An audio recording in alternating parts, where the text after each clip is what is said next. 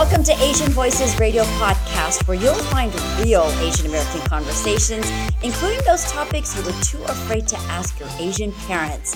I'm your host, Rasha Goel, and our special guest joining us today is an award-winning actor and director who has quickly risen to be a top player in television and film. He has worked with Academy Award-winning director Clint Eastwood, along with Michael Bay, with pivotal roles in over 36 TV shows and films, including Hawaii Five-0, The Man in the High Castle, Letters from Iwo Jima, Transformers, Rampage, and Wedding Crashers. And there's so much more that I could go on with.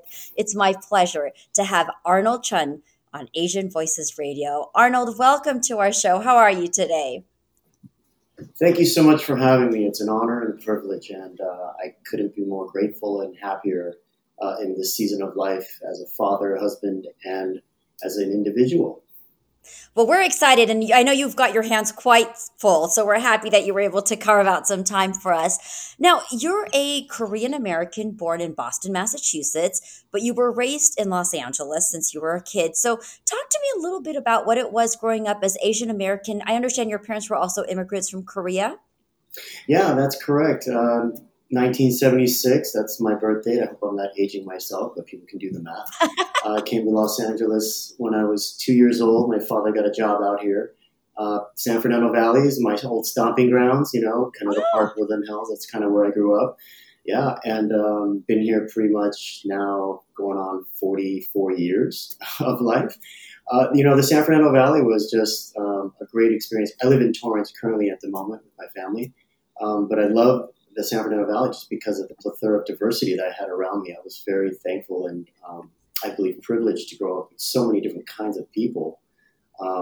For example, my high school, whites and Asians, we were the minority. My high school was 50% African American and 30% Latino American, and everybody else was a minority. So it provided a very multicultural environment for the most part, and that we've got to see all different kinds of stories. And especially the time that we grew up, for myself, 1992, as everybody knows, was the LA riots. And so that was a very polarizing time, much similar to the times that we're living in now, but something that really definitively shaped my view of the world going forward as a young adult, or actually as a teen, and then going into my young adult years. But the Valley was a great place growing up as a kid because, again, not only the diversity, but just the plethora of sports and, just the malls. Come on, it's hot in the Valley. So what do? We hung out in the malls all the time, talking about what girl we want to take to the prom, what girl we saw. Everybody hangs out in Northridge Mall. It's like the communal place. But yeah, I was very, very fond of those memories and those times. And I was very fortunate to grow up in a community where I went with all my friends to the same elementary school, to the same junior high school, to the same high school. So there's all the stories.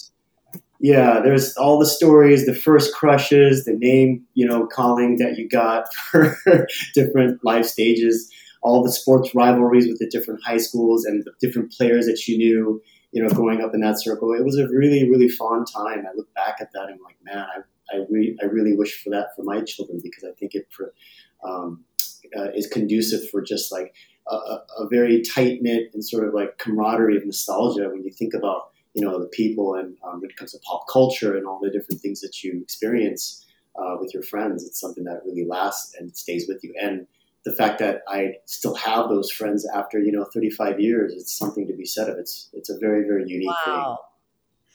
That's pretty incredible, Arnold. And thanks for sharing that, because I'm in the San Fernando Valley now. So I'm making memories now, but it's very rare to have people where they have been in one area from elementary all the way throughout high school. So that's pretty incredible, quite impressive. Now, part of it probably because we were like, go ahead. No, go ahead. What were you going to say? I said part of it probably because we couldn't move out and get something else because we didn't have more money. Hey, but you created great memories, right? And I think those relationships are probably because are worthy of treasure, because I moved all across the U.S. So there wasn't a single place I really stayed in for too many years because of my dad's job. But going back to you now, in the late 90s, this is so fascinating to me. You went back to Japan and taught English. I know that there's still a big demand for that now too, and in East Asia, including Korea. So, what was that experience like for you, and why Japan and not Korea? Because you are Korean. I studied European and East Asian history in college, and believe it or not, my endeavor was actually to become an educator. I wanted to be a teacher. So right after college, there were several different programs that I'd heard about while I was in college that you could make money overseas teaching English. And so the the Japan exchange teaching program is called JET. It was one of the most prestigious as well as well-funded programs by the Japanese government. And as a U.S. citizen, you could work overseas 10 months out of the year tax-free. And because of the diplomatic relationship that exists between Japan and the U.S., they don't tax U.S. citizens at the time. I don't know if it changed. I mean, it's probably 20 years ago, but that was a great opportunity to go there and then also pay off some of my college loans that I incurred from going to university. So it was kind of a no-brainer looking at that program. I did look at some other programs, namely there are teaching opportunities in Europe and as well as Korea, but it didn't honestly pay as well. So it was kind of a motivating factor to go to Japan. I think looking back on it, going full circle, it's kind of interesting that when I decided to go into the entertainment industry, and namely Man in the High Castle, what I actually studied in college was actually very applicable to playing the role and being in a series that talked about what if the U.S. lost the war and the world was run by Nazi Germany and Imperial Japan.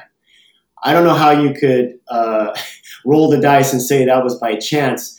I think it was fate that it was meant to be in that way. And so it was very striking that a lot of the conversations and the topic and the narratives and the things that we discussed on the show were directly things that I studied in college. Talk about a payoff, right? That you didn't see coming. I mean, even the irony of that, you don't really hear these kind of stories often. So that's pretty fascinating. It's almost like you were getting prepped for something else that you were to do in the future, right? That I had no idea of. Yeah, you couldn't have said it more succinctly. Going back to the other part of your question, why Japan? I've always had a fascination with that country. And unfortunately, because of the history between Korea and Japan growing up as a kid, my father actually lost his father to the Japanese during the occupation, 1910 to 1945.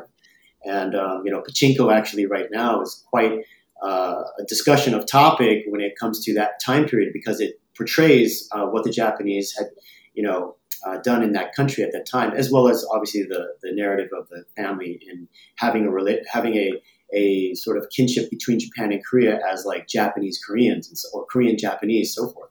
But to get back to that, my father unfortunately had a really traumatic experience with that country, and so we grew up with like, you can't buy Sony TV, you can't buy Honda, you can't buy Toyota, you can't go and buy Nintendo. I mean, it was really, really stark with my family in that sense, and probably a lot of other Korean Americans, second generation Korean Americans, if you ask them that, their parents had very similar experiences, so probably ended up putting their children in that same kind of boycott.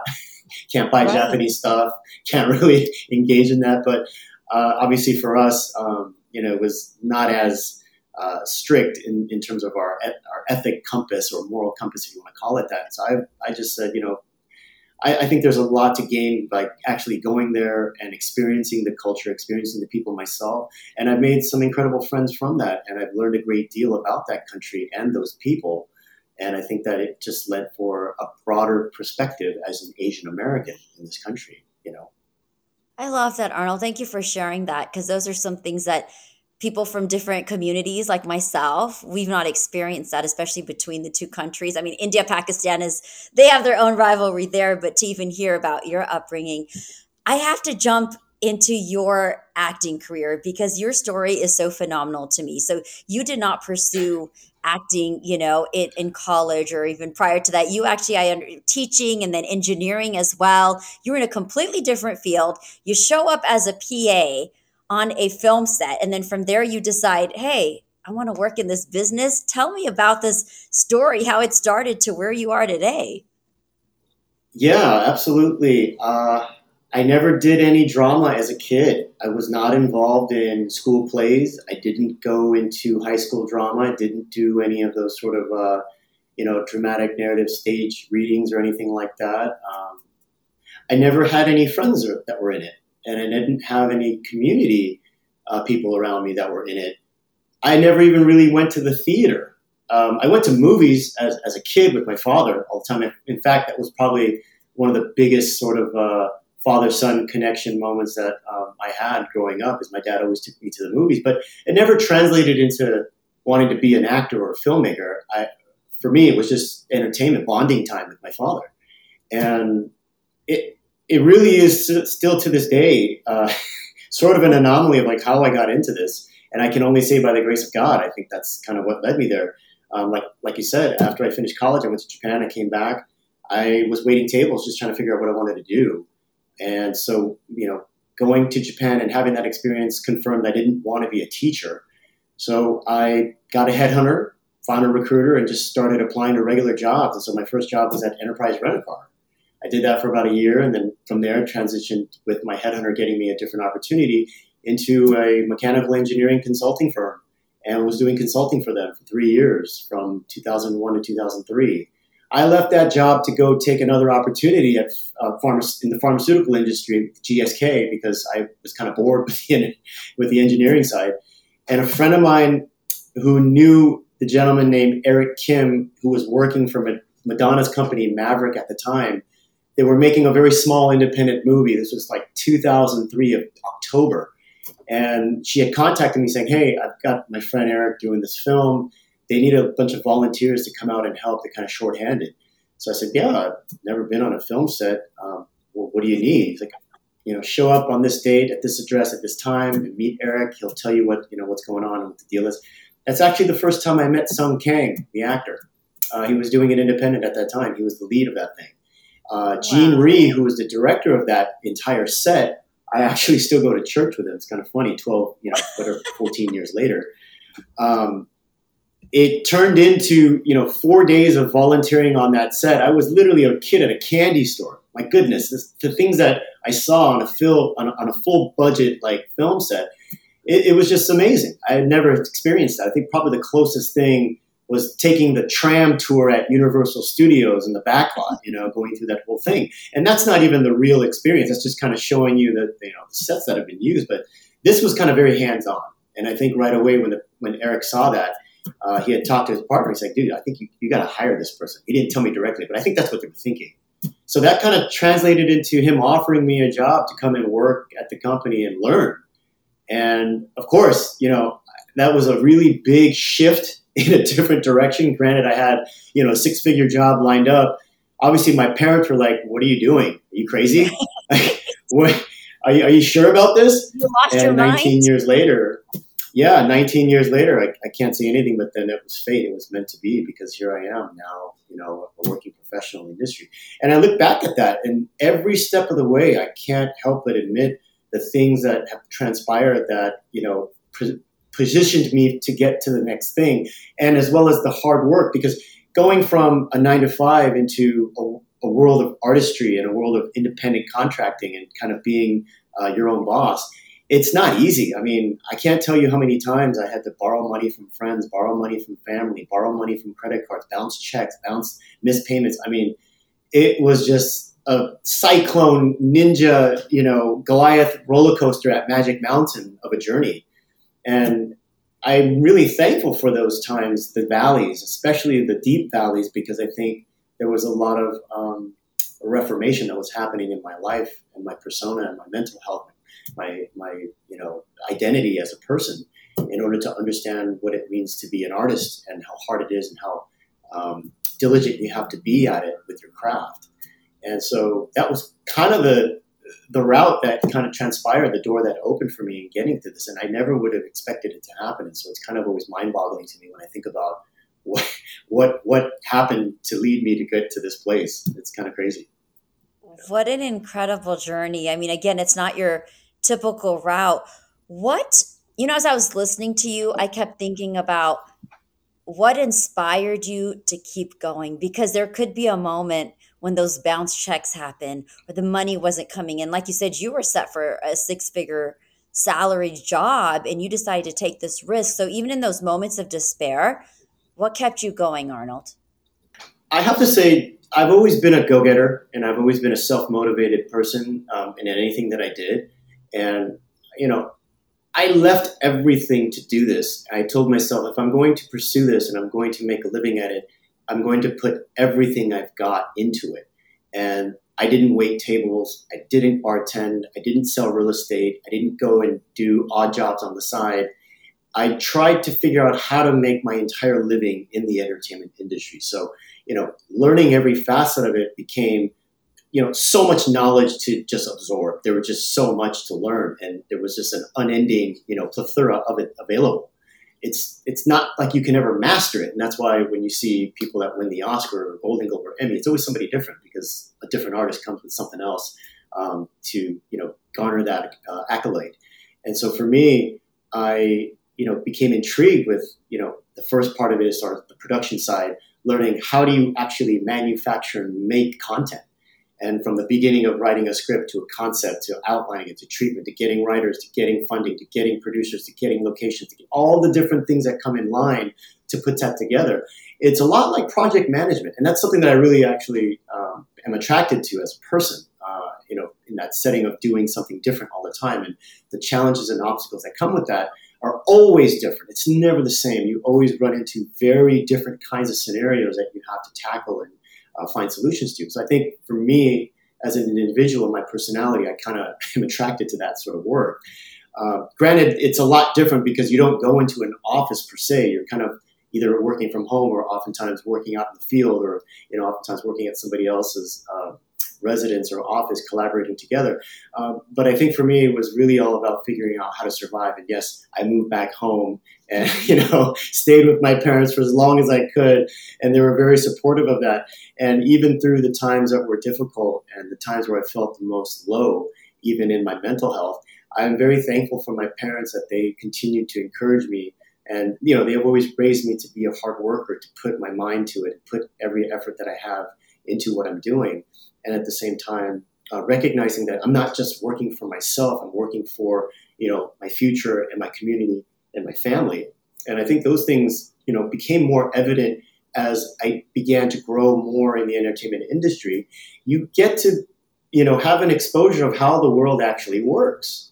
And media is a very powerful tool, as we all know. The things that it can do, the way it shapes, our vision of the world or our perception of the world at a formative age. And the reason why it's so important to have diversity, I don't want to, change topics too fast, but it's all related to that. As you become more aware about how these things affect people, affect society, affect culture, affect our world, affect our communities, our neighborhoods, government, politics, all of that, it became more indicative that I need to participate and I need to create content and I need to be a representative of my community and a voice in order to not only inspire the next generation, but to evoke change right here and now in what we're doing at this very moment.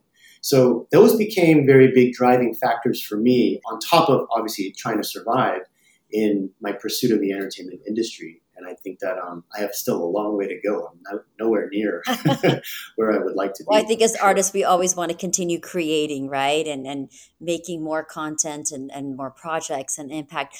I'm going to jump to what you were talking about as far as creating impact and doing it for the community. Let's talk about representation, especially for Asian Americans. Having been in the industry for a while now, have you seen a change within 5 to 10 years when it comes to Asian American actors? And what do you think that we can do to be a part of that change? How can we improve the situation? I do think there has been a lot of change. And I think we're seeing it right now with the plethora of content coming out on the streaming platforms that are so diversified than ever before. And the fact that more and more companies and studios in the entertainment industry are looking for that type of content for representation and to continually increase their audience base and giving the audience a much wider plethora of choices to view. And I think those are all great because what it does, number one, it creates more homegrown talent for all of those individual global territories around the world. Because more of those people now have opportunities to become local stars or local, visible characters and personalities in their home markets, and then also to be viewed on a world stage because everybody has the ability to go on and watch something, whether it's Hulu, Roku, or Disney Plus, So you many name it, all of outlets. the different platforms that are there. We're so much more connected than before. Yeah, there's probably 250 to Can't 300 even to remember 400 all of them, different ones. Arnold. I can't name them all, but there's so many. HBO Max, all that. I mean, I don't want to sit there and name drop, but I think you understand what I'm saying. I think that we're seeing an incredible explosion of change that's happening. But at the same time, I think what needs to continue to happen is a sort of reflection about that representation when it comes to Asian Americans in particular. Because if you look at the things that are getting notoriety, whether it's Squid Game, whether it's Minari, or whether it's Parasite,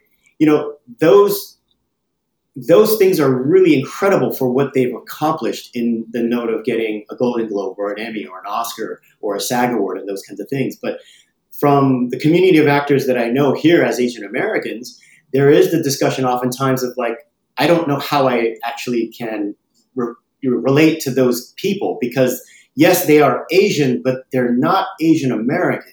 And so there's a small part that, sort of creates a disconnect in that, yes, they are faces like us, but they don't grow up in the same sort of social environment as us.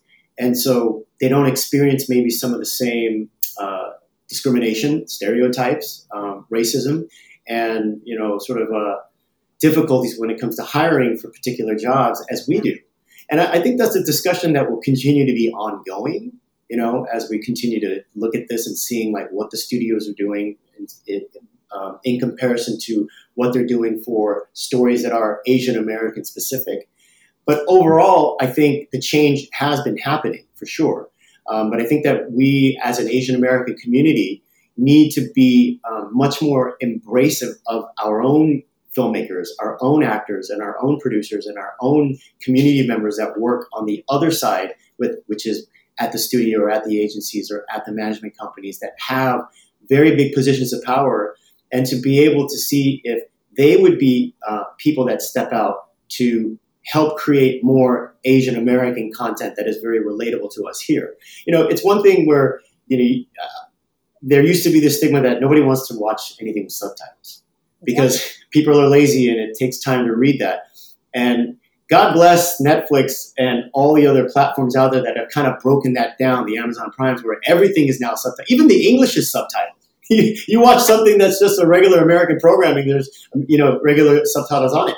But I think that's also, paving the way for, again, more diverse content to come through. But I'd like to see just much more stories that are representative of us, because if we look at the history of our community, it's not like we've just been here for the last 20 years or the last 40 years. There is almost a century of us as Americans, just of Asian descent, that have contributed to the fabric of this country's history. And I think that if we look at the people that are accomplished in our community, the things that have happened, it's interesting that we don't have a lot of stories about them that can then inspire the younger generation to see these are heroes of our community that are American, that have our faces that represent us. And I'm not trying to take away from the Lee Jung-jae and the Lee Byung-huns and all the other different Hiroyuki Sanada's and Ken Watanabe's, that all great Asian actors that come here.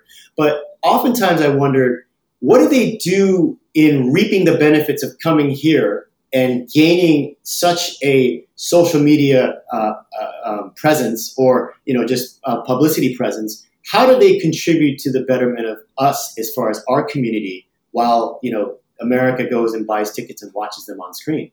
And look, I don't think it's just limited to Asian actors that come here to America. I mean, the same thing could be said about, all of the British actors that come here, all of the actors from Europe that come here, they become stars, they become notoriable, they become really recognizable. How do they contribute to the fabric of America? How do they contribute to the fabric of the expansion of diversity in cinema for Americans as a whole? And I know that might be, it's a time for another topic for discussion another time, but these are kind of things I think about a lot. But as far as Asian American actors, I think there are more faces that we can see and relate to. And I think that is just an incredible movement going forward for the younger generation, that they can see this is a career that is possible. It is not as difficult as it was maybe, 20, 40 years ago, where the guys that I grew up watching, a lot of those guys did not have any of the opportunities that we're seeing now. And myself in my mid-40s, it's also sort of a juxtaposition because there's a plethora of change that's happening and there's more opportunities to read for different roles that I've never got to read for before when I was coming up in my late 20s and my early 30s. But now it's competing with an international group of people for that same role that's opened up. So it's a very different experience for an Asian American actor now, whereas the younger actors, I think, it's amazing. They have so many great opportunities, and I would really encourage them to train and learn as much as they can about the artistry of cinema and the artistry of acting, because it only helps them to become much more successful down the road. Because becoming a filmmaker or becoming an actor isn't just like, I'm going to try it for like 2 years and that's it, or 3 years. If you decide to do this, put 1,000% into it. Make this your entire career that you do not want to change, because we need those kinds of people. We need those kinds of people that do it for the long haul, that actually then make strides and gain accolades and advance in their career to become the people that open up the doors for the next generation. If we have too much turnover, it really doesn't actually help us going forward. It only kind of just pushes the reset button, like waiting for the next person that's going to kind of get there. I hope I answered the question. No, you did. And I only have a few minutes left, and I really wanted to respond to that because, I had spoken to George Takei a few months ago, and like people like him, like his stories need to be shared from just what he's experienced too, to open up the doors for Asian Americans as well. But I want to ask you, because you mentioned the roles and the opportunities. Now, you've also played a lot of characters that were Japanese, and you're Korean. So I'm curious to know, is that because of the opportunities in the casting process, or was that by personal choice? In the beginning, when I started to see that happening more often, it definitely was because of the roles that were available. There just wasn't as much Korean content, aside from, playing a North Korean character, really available, like in my late 20s and early 30s. And I'd say in the last 5 to 7 years, I've seen that change. I mean, there's been a lot more that has been opened up where now they're considering someone that looks like me for just any kind of role instead of just like specifically, an Asian person. And I think that's an indication of how much change that has occurred. But specifically Japanese, I think the problem, or the phenomena in our industry is that once you do something really well, it's easy for the people that cast or the people that, produce to reference like, oh, we got to get that guy. He was so great in this role. Like, I think he'd be perfect for this role, this other, Japanese character, whatever it is.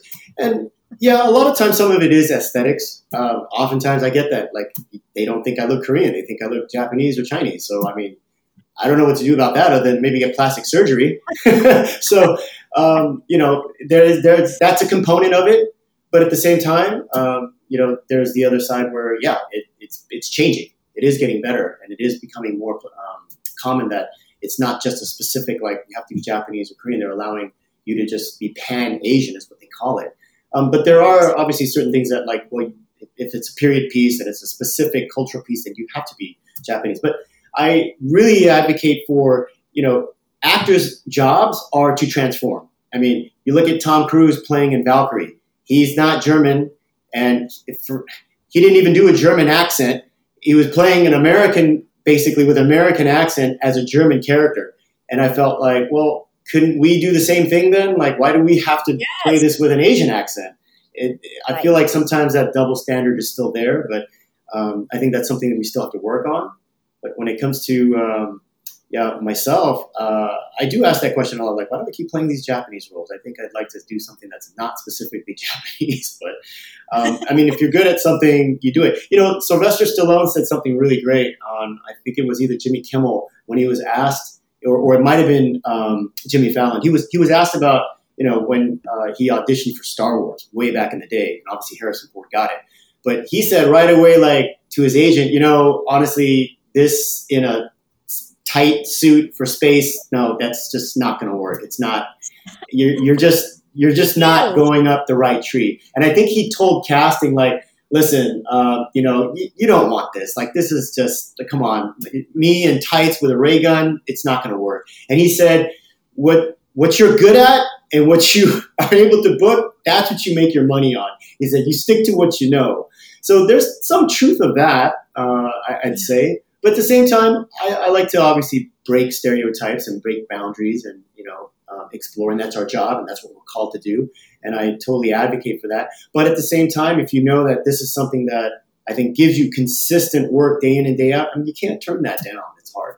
No, of course. I think it's finding that balance, Arnold. And I think that's a tricky part because as we are in this market right now, trying to move past those stereotypes, right? We're at it's a very, very interesting intersection that we're at right now because we have this moment to really start being vocal, I feel, as Asian Americans for, like you said, for the stories that need to be told, that need to be shared. But at the same time, it's also having Hollywood understand what exactly does that mean? What do we represent? And yeah, you're great at doing that. Fine, let's get the money made and book that. But then what other opportunities can be created, as an actor and filmmaker? I'm afraid I have to wrap up. I wanted to talk to you so much more. Arnold Chun, actor and filmmaker, also making a lot of creative stuff out there. But tell us how people can follow you and your work on social media. So obviously Instagram, I'm Arnold H. Chun, and on Facebook, Arnold Chun. I don't really do a whole lot of other social media platforms aside from that. I mean, I'm still trying to understand and learn TikTok, really, to be honest. It's kind of a food big phenomenon for me. But generally, I mean, I'm in different things here and there. So you can always Google me, Arnold Chun, and you can see all the stuff that I'm involved in. But, and Arnold, you have 3 kids too. I don't think you have time to be on TikTok, but that's a whole different discussion. Yeah, I mean, it is. Like my 7-year-old, 4-year-old, and 2-year-old, they take up so much of my time. And, it's really difficult to honestly focus on like putting myself out there. And, I try to let my work speak for that in that sense. And right. People who know me, they do follow and find and look up and dig out and see what I'm up to next. But the most recent thing that I've been working on are 2 different projects. One is a story about a Korean-American family that finds redemption and forgiveness through Black gospel music. And the other one is about a true life crime story that happened in 2014 with a Korean-American family that found themselves in a dispute over the inheritance of a multi-million-dollar family estate and turned into homicide. So I'm working on those 2 projects currently as a director, and you'll be able to see those when they come out. Hopefully. Oh, I'm excited, and I'll be looking out for those. Thank you for sharing that with us. Very the storylines just sound so intriguing to me. So definitely we'll be looking out for those. Arnold, thank you so much for joining us today again on Asian Voices Radio Podcast. Now, if you have any suggestions or questions for future guests or topics, we'd love to hear from you, our audience. So make sure you subscribe on your favorite podcast platform. We're everywhere, as well as follow us on Facebook, Twitter, and Instagram. Asian Voices Radio is produced by Asian Culture and Media Alliance, a nonprofit that empowers our API community with a voice through media arts. Now, if you'd like to support our programs or make a donation, please do visit us at AsianVoicesRadio.com. Thank you once again for listening. I'm your host, Rasha Goel. Join me next week for another exciting and thought-provoking Asian Voices radio show. Until then, please be safe and take care. And thank you, Arnold Chun, for joining us.